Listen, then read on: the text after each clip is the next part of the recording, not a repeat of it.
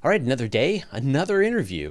This time I'm talking to Professor Geraint Lewis, who is a professor in Australia and has written a bunch of books and teaches about cosmology and dark matter, dark energy, all the big picture stuff. And he had recently published a new paper all about the Anthropic principle, which I found quite fascinating. But also I have a copy of his book called The Cosmic Revolutionary's Handbook, which gives you detailed information on how to overthrow cosmology. You've just got to jump through a few hurdles before you can. So it was a fascinating, wide-ranging conversation. We brought in a lot of questions from the audience as well, and I think you're going to enjoy it. All right, here's the interview.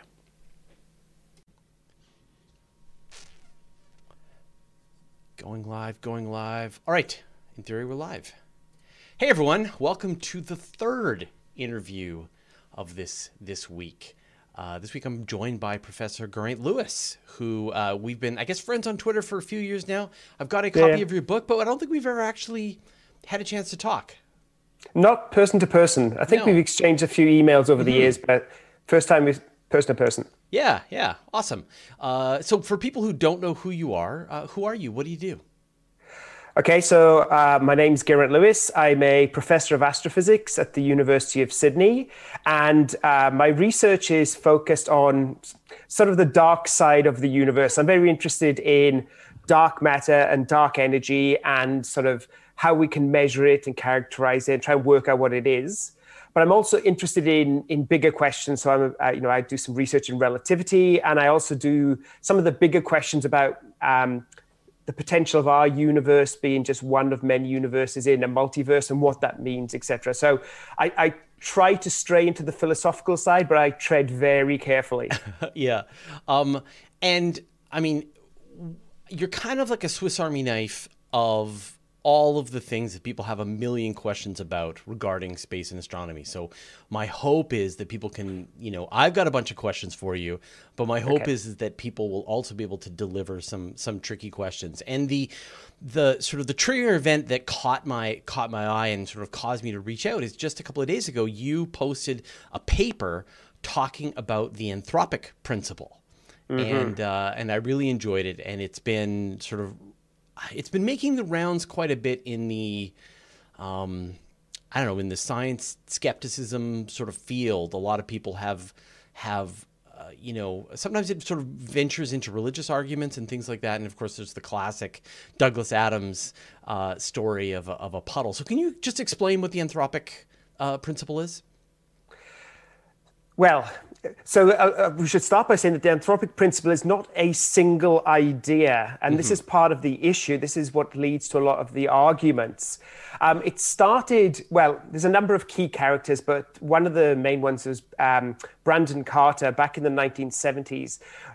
First called this thing the Anthropic principle. And this is this notion that we have to be in a universe with laws of physics that allow us to exist.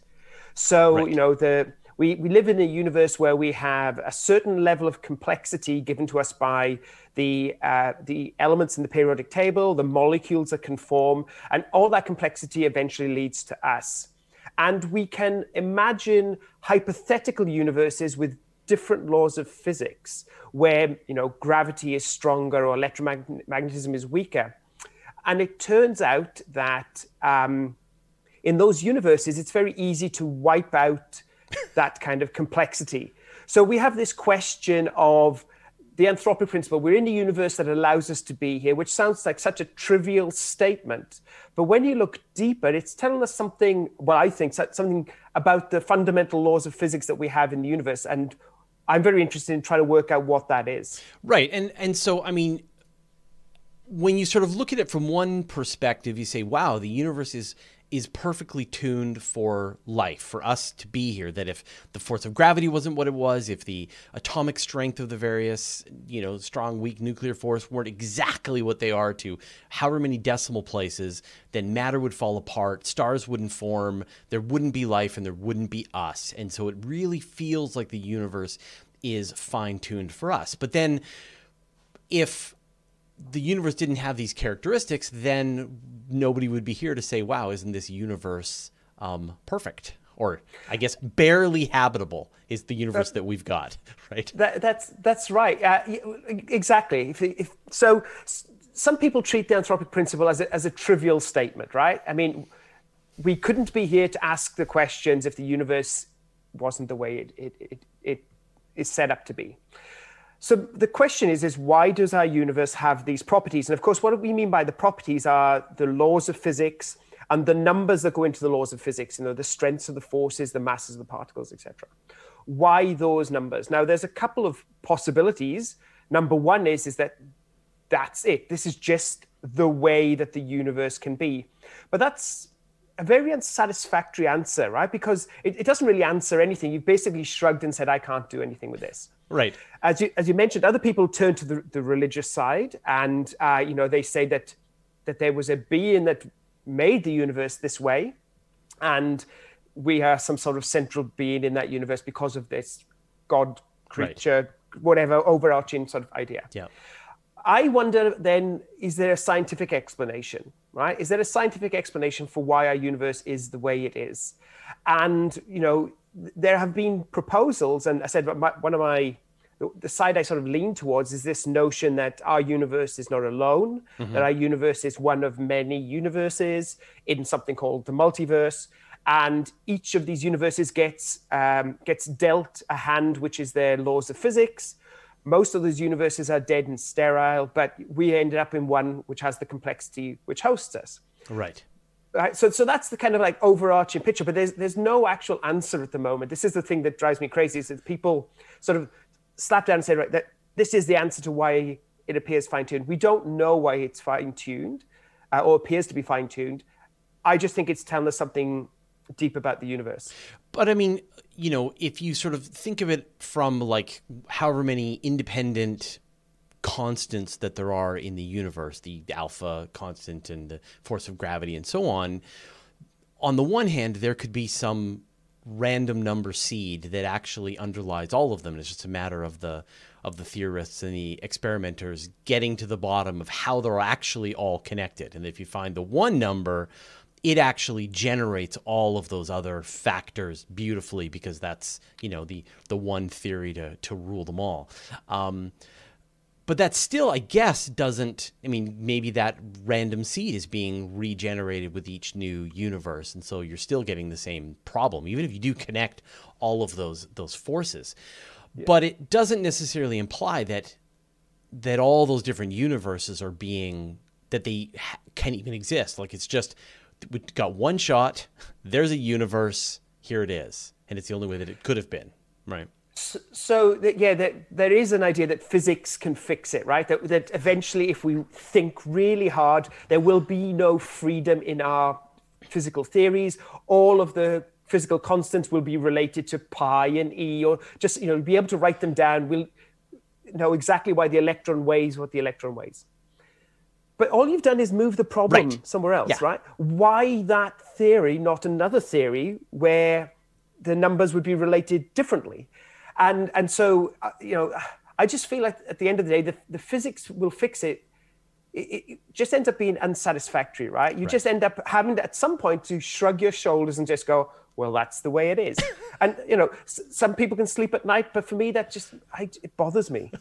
Well, but doesn't, I guess, finding out that, if there is, in fact, a multiverse, then that still just pushes the problem one step back. But maybe that's just someone else's problem at that point. Like, that you're still having to then sort of sort out what is the cause of all of those. That's right. And, look, if that's the quest of science at some level, isn't it? I mean, we are really just kids going, why? And problems do get pushed. And clearly, if we understand how our universe came into being and there being a multiverse, there will be more questions. And that's good, because that keeps me employed. It will at least open the door, right? We will understand the universe better if we can answer some of these questions. So your job as a scientist, as a cosmologist, is to try to come up with some kind of experiment, some way to tease out in an experimental fashion what might be underlying some of the properties that we see. Have there been any productive ideas to go down that route? There have been suggestions. Of course, what we lack at the moment is we really lack an understanding of how our universe came into being, right? We've got this problem with relativity on one side that gives us the expansion of the universe, all that large scale stuff.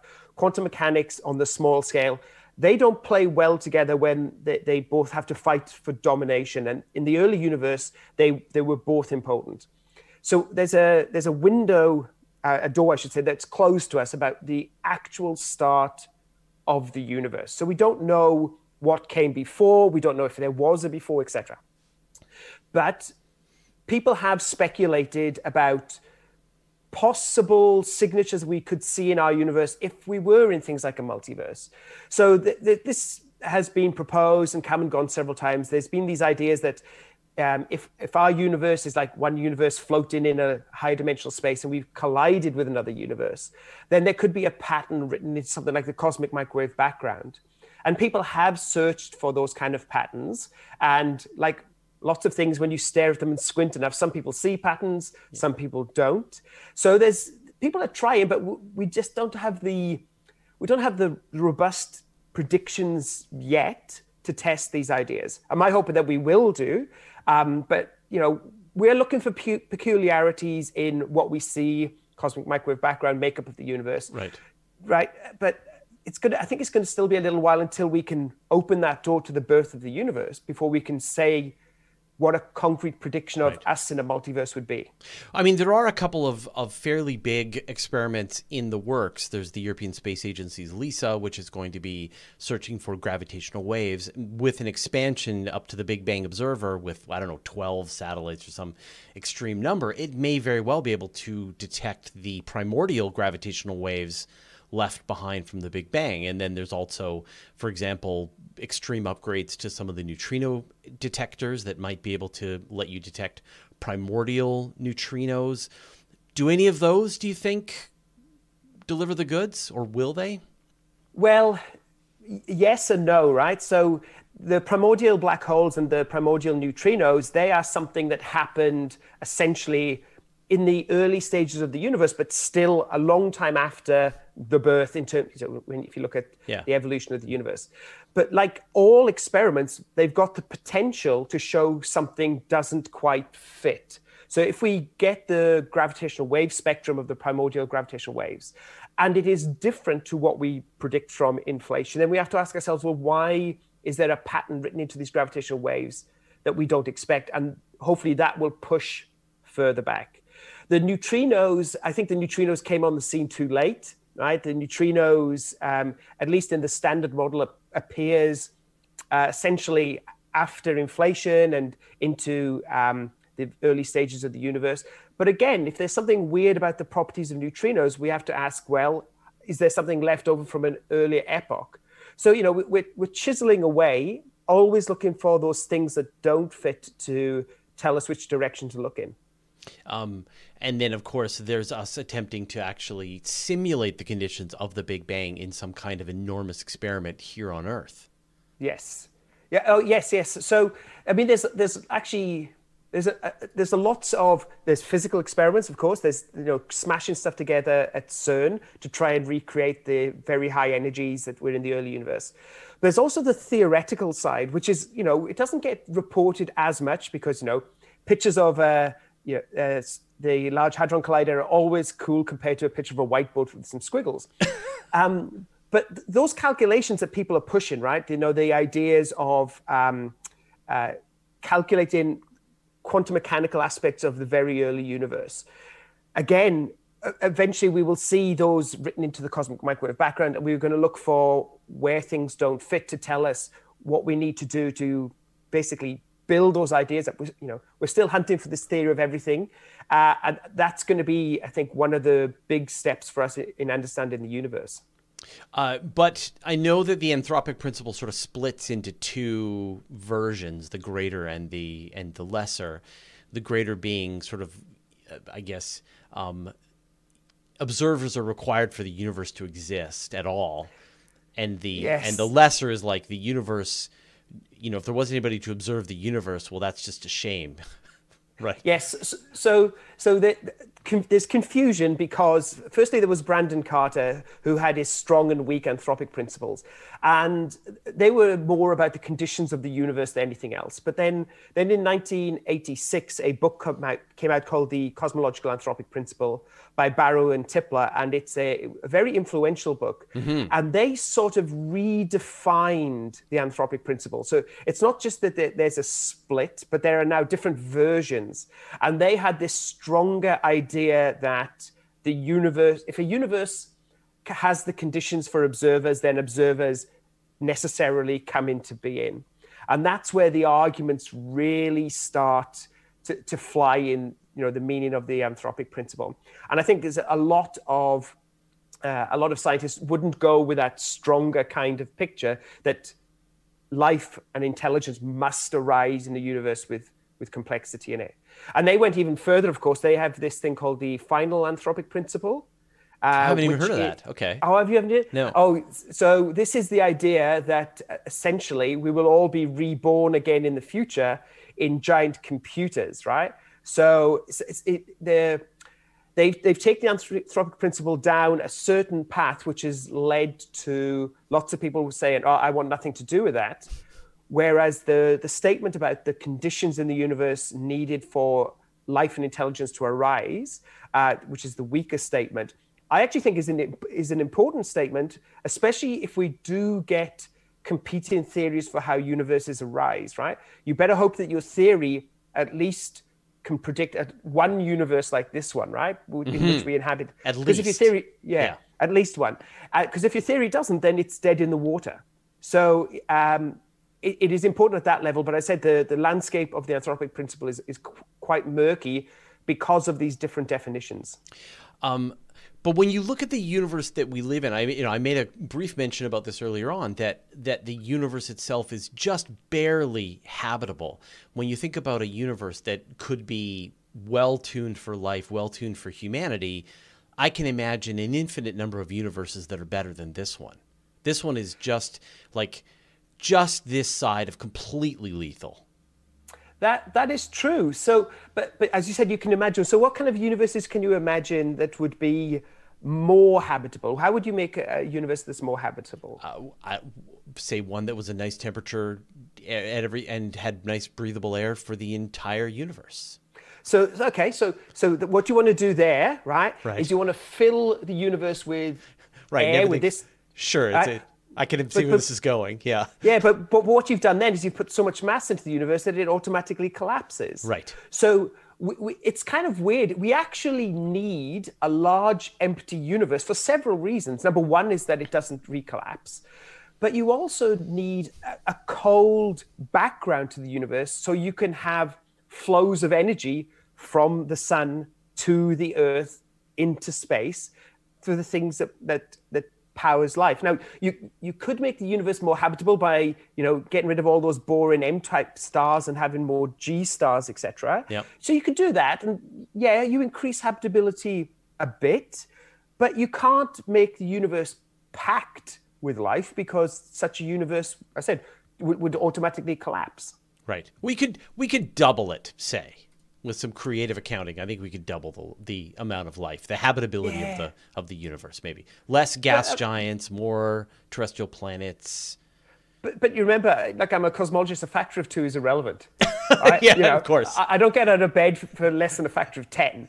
So, Right. that's the kind of thing is a factor of 2 isn't really more habitable, right? It's still mostly empty, dead space, right? So it's... Again, I agree that you could make it more habitable, but just how habitable you would want it, I think, is a different question. Right. So not enough to make a cosmologist pay attention. Yeah. Right. Absolutely. Yeah. All right. Well, I think it's a fascinating idea, and I think it's it is easily dismissed, and yet I think it's a wonderful example where philosophy and science can sort of rub shoulders with one another and inform each other. And I think it was great. I really enjoyed the paper, and I sort of enjoy thinking about it. I've ruminated on it a few times. Now I want to talk about your book, and this book, and so I got this last year, I guess, and we didn't get a chance to talk about it, but I think it's great. And the the gist of the book is, if you think you can overturn the modern theories of cosmology, if you think you've got a better idea for the Big Bang, dark matter, dark energy, all of that kind of stuff, relativity, Einstein was wrong, then this is your guidebook on how to get attention from the astronomers and cosmologists and to get them to agree with you, and then it's Nobel Prizes all around. What was what triggered this book? So I wrote the book with my colleague Luke Barnes, and we give a lot of public talks on cosmology. And at the end of those talks, there's always really good questions, and kids ask the best questions. But in the audience somewhere, there's usually somebody, and I wouldn't fully stereotype them, but they tend to be an older male, they tend to be a retired engineer, and they tend not to like the story of modern cosmology.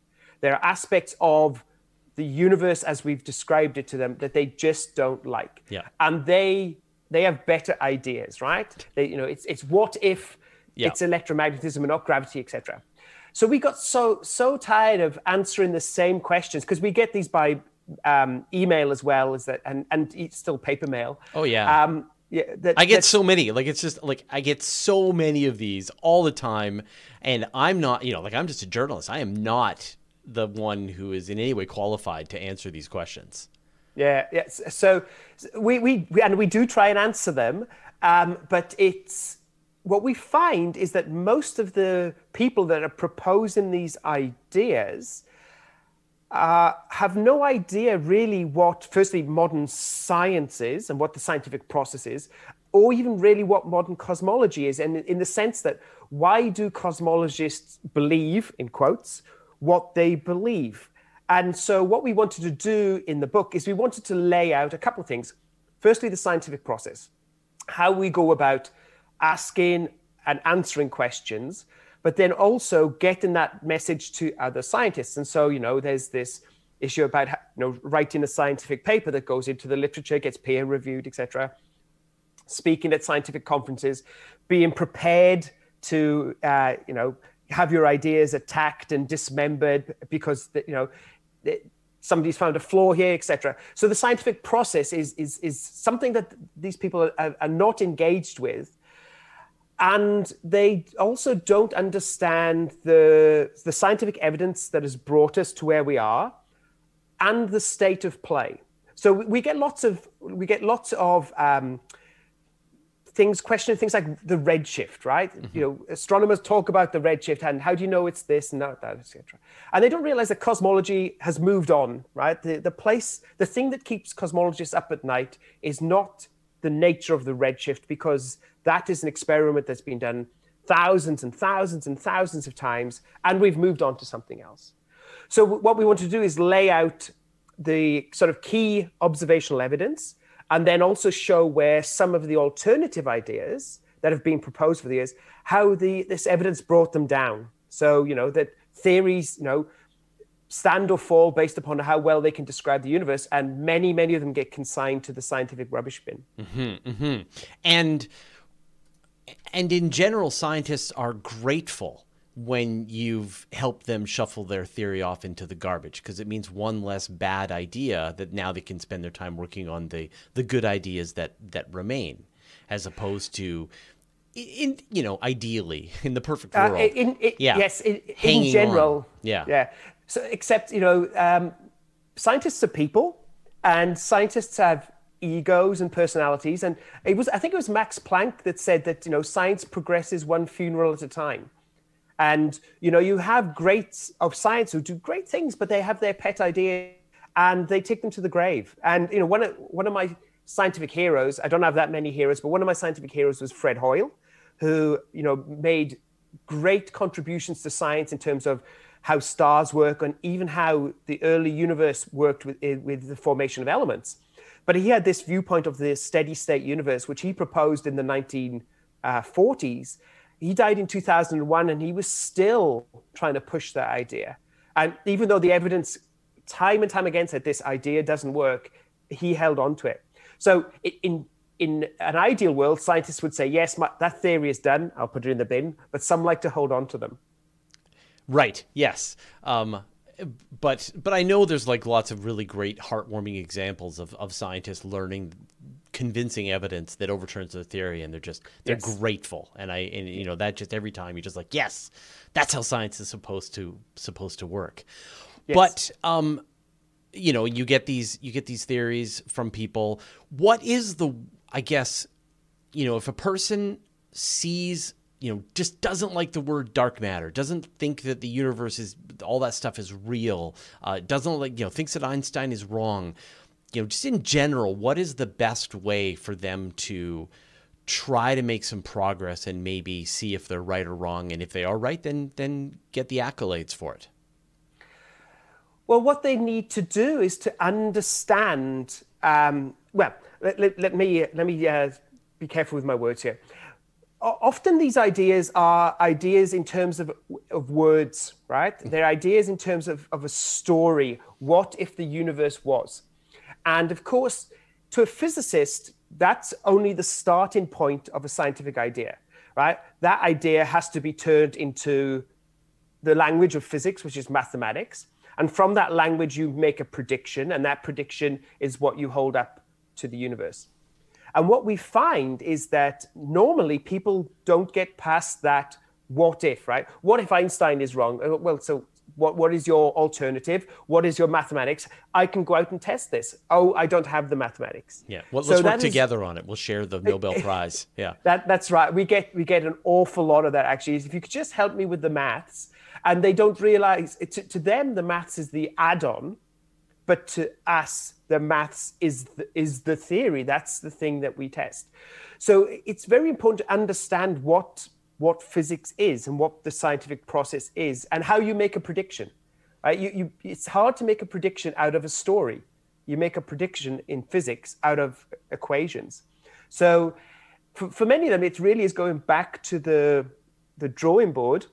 But you realize that they say Einstein is wrong, and they don't like Einstein because they've read some popular science book about something about going up and down in lifts and something about reference frames, but they've never read the mathematical aspects. And the reason why physicists love relativity is the mathematics. It's incredibly powerful in terms of the mathematics. They don't care about that story side of stuff, but the mathematics you can do so much with.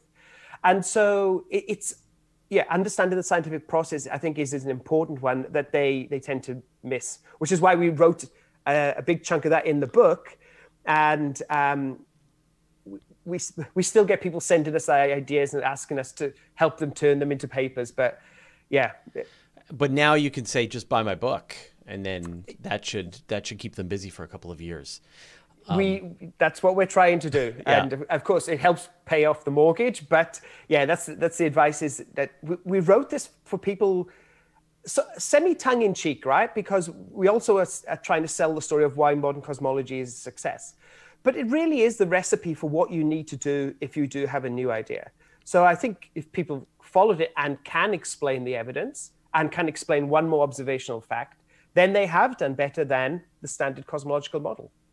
And so, near the end of the book, you turn the tables a bit and you say, if you want to help, here are the problems that do keep us up at night. These are the challenges that we still don't understand and have answers that we're satisfied with. So what are some of the big questions that still, if anybody could show up with a useful theory and the math, they would be celebrated by astronomers? Well, there's several of them, right? There's the really big questions that we really want to answer, and that's the question of, like, where did the universe come from and what's going on in the center of black holes. But if you talk to cosmologists who are looking at the cosmological model, right? What is the nature of dark matter? What is the nature of dark energy? They are two key questions, but we don't really know fully how to answer those yet, and people work on those. But in terms of observations, the things that bother us are now to do with the small-scale universe, right? So the attention is now focused on objects the size of galaxies, right? Because we think we understand galaxy formation, that gas pools together and forms stars, etc. And that all sort of works, except there are weird features in the universe when we observe it, in terms of we expect a galaxy like our own Milky Way to be surrounded by dwarf galaxies, smaller galaxies with maybe 1 billion stars each. And they should be orbiting kind of randomly. But what we are seeing in the Milky Way and in Andromeda is that there are these well-defined orbits, sort of planes of orbits of dwarf galaxies, which are not in standard cosmological model. Right. Now, we don't know, is that something that we've missed in terms of the physics of gas? Because gas physics is hard. And you add magnetic fields and things get even harder. Yeah, is it something? What's the term for that? I forget. It's like, magnetoplasma. I forget what it is. There's magnetohydrodynamics. There you go. Yeah. So the physics of gas is difficult. The physics of dark matter is easy, right? The gas can shock and collapse and form stars. Have we missed something in our physics of gas that we need to add? Or is there something weird about the universe on this small scale that is creating these structures? And there are those that have proposed that it's not anything to do with gas, that it might actually be our understanding of the laws of gravity that have problems on these scales. So people are looking at the small scale universe, trying to understand the detailed structure. And I said, we don't know if it's something within our laws of physics, i.e. gas, or if it's telling us that physics on small scales, on the scales of galaxies, need to be looked at.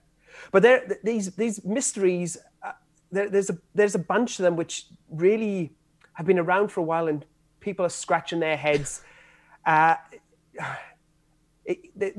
think we mentioned this one in the book. There's lithium. Lithium is one of these annoying elements in that one of the great successes of cosmology is the primordial elements formed in the Big Bang. So hydrogen and helium and a little bit of lithium. And the hydrogen and helium, that works perfectly. But lithium is out by a significant amount from our predictions. And we don't know, again, is that telling us something about the early universe we don't understand? Or the way that lithium has been processed in stars in the universe, right?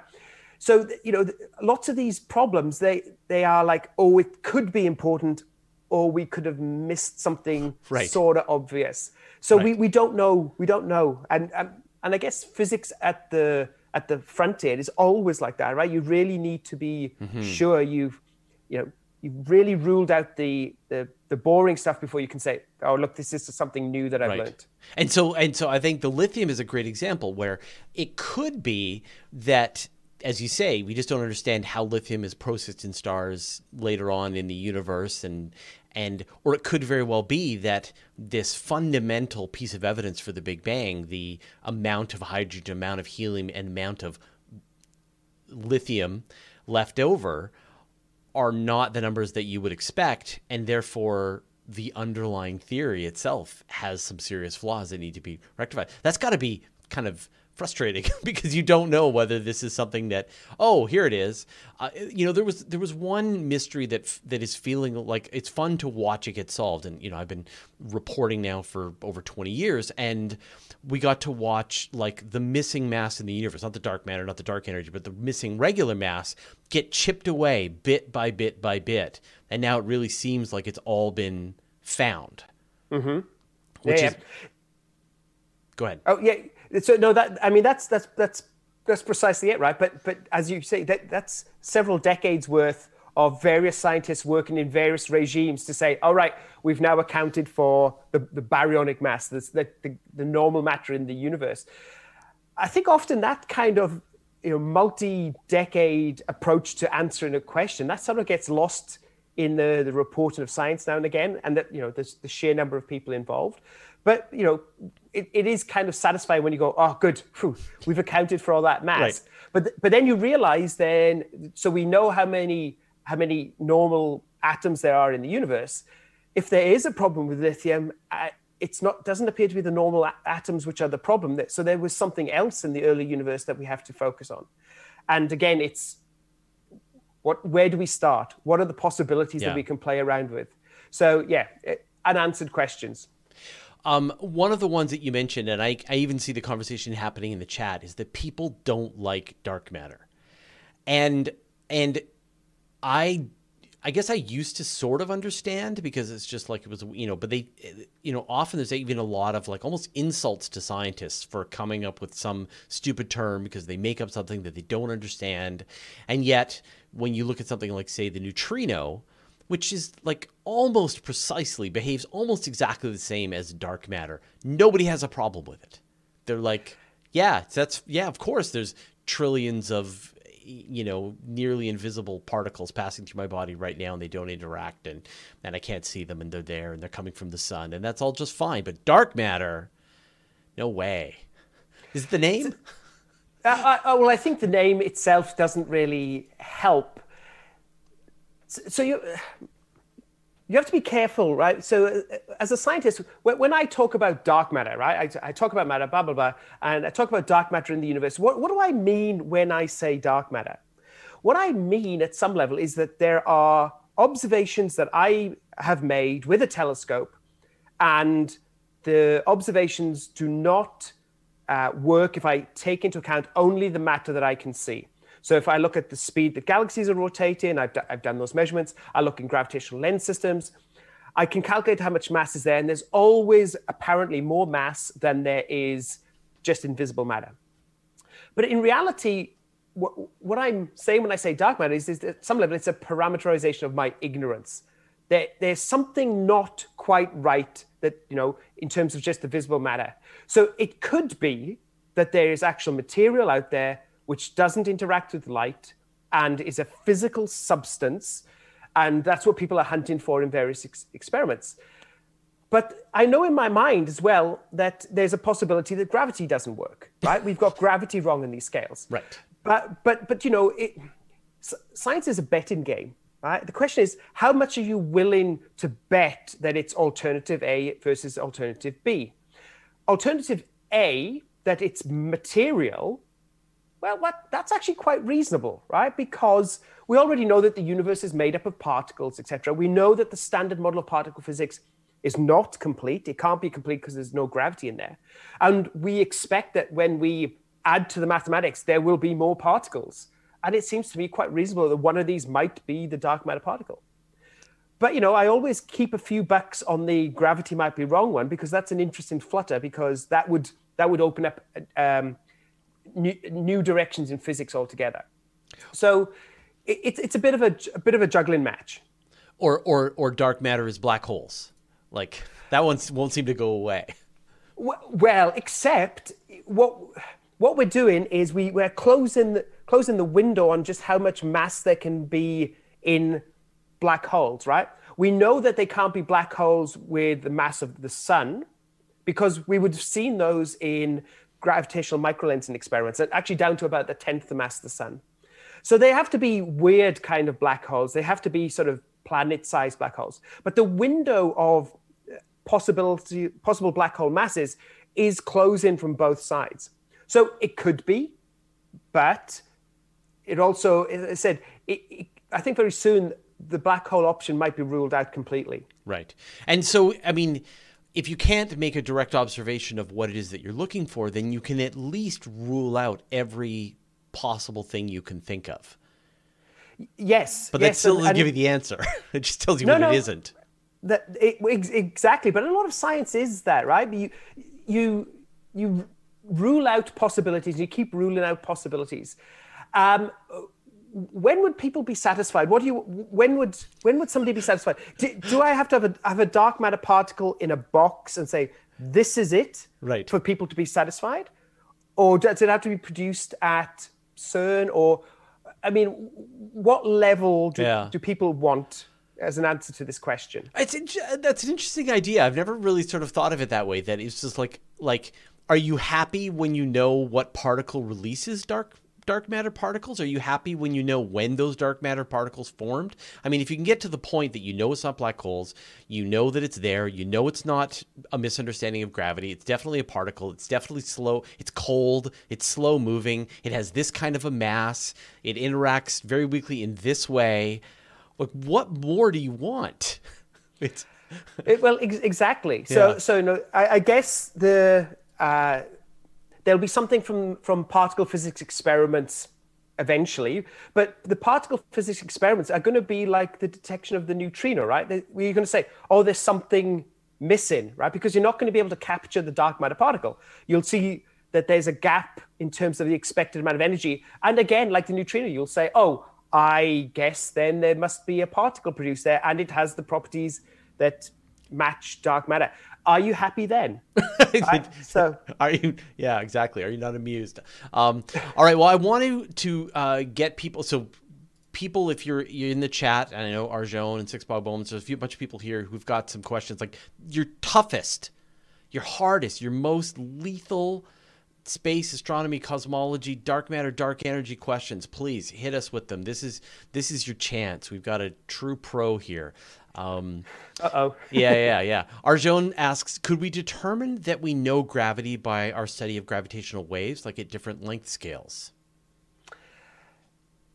Sort of. So the issue with gravity as we understand it's now written into Einstein's, it's written in the language of Einstein's general theory of relativity, right? Which is to do with fluctuations in space-time, they travel across the universe, etc. In terms of if we want to modify gravity, you can either modify it by having some completely different theory, and we just know that at the moment, none of those theories are really proper relativistic theories, so they don't really have gravitational waves in them. So we can't talk about the signature of what we expect for gravitational waves from theory X because they haven't really been matched with Einstein's theory. But what people are doing, of course, is that when they look at gravitational wave signatures, they are looking for deviations from what you expect from relativity. So people are looking precisely at sort of like the signature you get when two black holes merge and the ring down, and they're just looking for any deviation that might say general relativity is not the complete story, right, and we need to add something. At the moment, though, the universe is refusing to play ball, and every gravitational wave signature looks just like we would predict them to be. So people are still searching. Right. I mean, I know even like, we talk about this idea of the crisis in cosmology, that there's these two ever tightening measurements of the expansion rate of the universe, and their error bars don't overlap. And cosmologists are giddy about this. They're so happy that there's something complicated that is going to help point the way in the directions of new ideas in the large scale structure of the universe. Absolutely. This is something that we try and get across all the time, right? You don't get a Nobel Prize for saying, oh, I just agree with everybody else. You get a Nobel Prize for saying, this is different and this is a new direction that we go in. And we've seen it in the G-2 results for the new one this week, right? So the particle physicists are also looking for these experiments where things don't work because it has the potential to open new doors. So, but again, we are still faced with that possibility of the two measurements of the Hubble expansion. Is that to do with errors in the experiment, or is it something fundamental about the universe? And as you said, things are definitely separated at the moment, but there are lots of different steps in there, and people are going through with a fine-tooth comb now just to check all the calibrations are correct and are carried through. So yeah, it's exciting, but it's not super exciting yet, right? So it might get more exciting, or it might just go away. So, right. Fingers crossed. Back to what we talked about earlier. It might just be that it's not important. It might just be that there is a true, legitimate, complete misunderstanding of the way the universe works. Could be one or the other. Let's find out. The Delicious Plum asks, does a dark matter particle cast a shadow? Cast a shadow? Mm-hmm. It depends what you mean by cast a shadow here, right? So a dark matter particle doesn't interact with light in the same way as our material atoms do, right? Because our atoms carry charge, and that means they can interact with light as it travels through. But dark matter does interact with light gravitationally. So we do see the paths of light rays get distorted by lumps of dark matter in the universe. And I actually did my PhD on gravitational microlensing, which is studying this entire topic. So you don't get a shadow as such, but you do get optical illusions because of dark matter. So you can see multiple images of the same distant object, and where that object would have been without the dark matter is no longer there, right? And that patch is now dark. So we get optical illusions, and we do get brightness and darkness where we wouldn't expect them due to the presence of dark matter. And in fact, this is one of the powerful methods of measuring just how much dark matter is out there. So it can do some cool things. Six Bob Ohms asks, do you think a research AI will solve the final theory of everything, or will it be a human?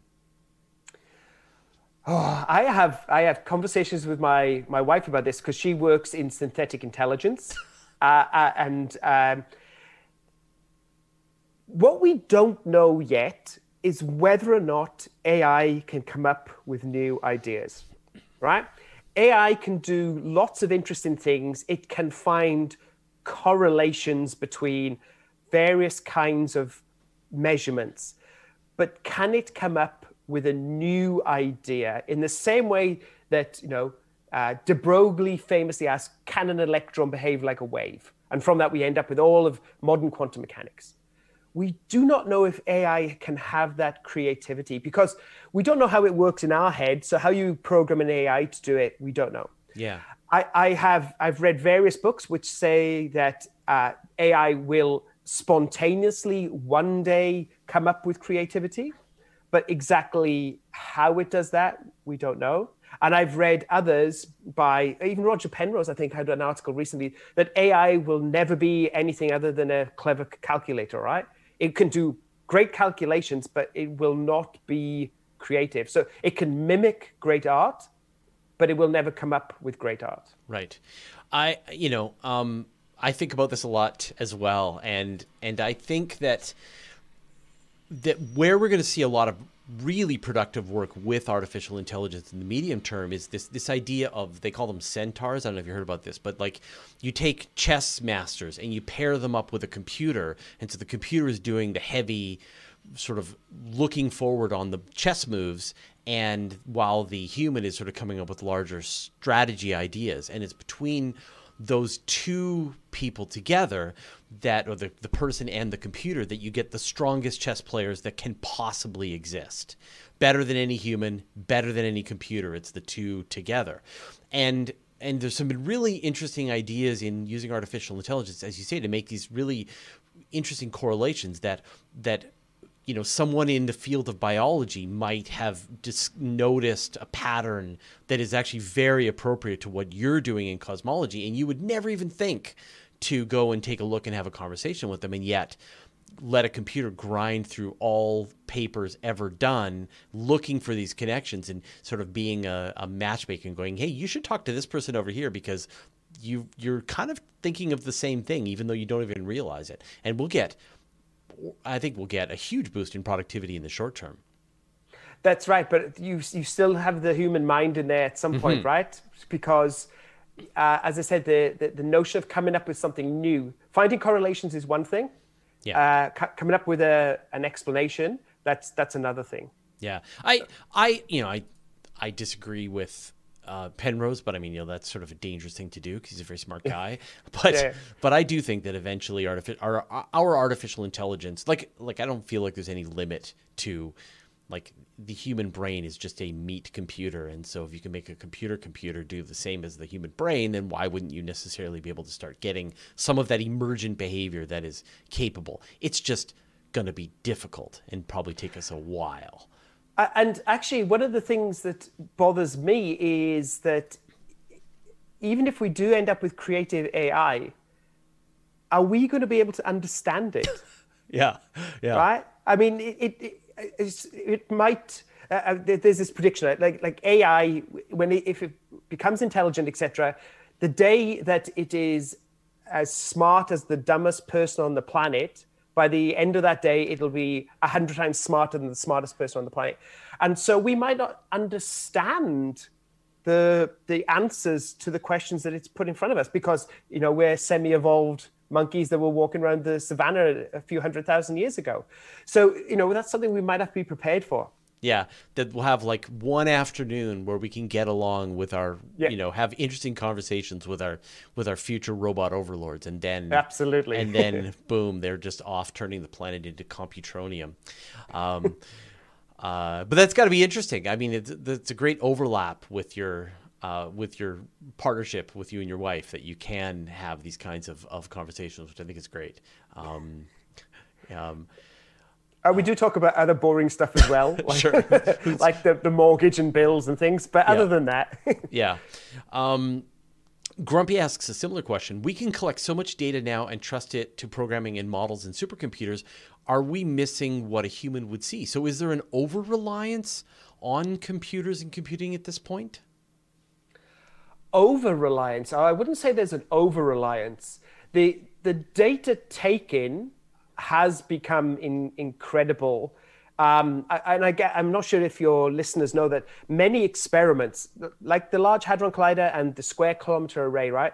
They have supercomputers at the experiment, and they throw out much of the data as it's taken, because the data volumes are so huge that you can only record a subset of the data.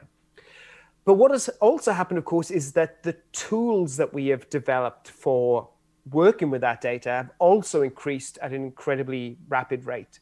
So this entire field of machine learning, and it's now a massive part of modern science. And I have students working in one published a paper recently on using machine learning techniques to hunt for dark matter in the center of the galaxy. And it's a very powerful way of approaching these problems. It's something that you could never, ever do with paper and pen, right? So I wouldn't say there's an over-reliance. I say that it's a key aspect of science. And one of the things that I try and encourage all students to do is to learn that side of science as they're becoming researchers, etc. Are there things that we're missing? Possibly that there are things that we're missing, but there's definitely more things we're picking up, because we can just work with immense data volumes that we didn't before. Yeah. Hal McKinney asks, why are neutrinos not considered a candidate for dark matter? Why have you ruled them out? Oh, because we've been able to measure their mass. So originally, it was thought that neutrinos were massless. That's when we first wrote out the standard model and we had them in there. But there was experiments that were done in the 1990s where people showed that neutrinos can change their type. They flip from one neutrino to another neutrino and back, etc. This is neutrino mixing. And this gives you a measurement of how much mass they have.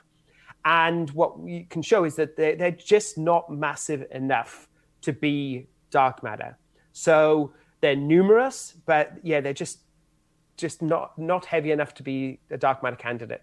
Now, is that because there just aren't enough sources that could have produced them, or from the Big Bang and from stars, or is it that just there's I don't know, not enough of them? How does it work?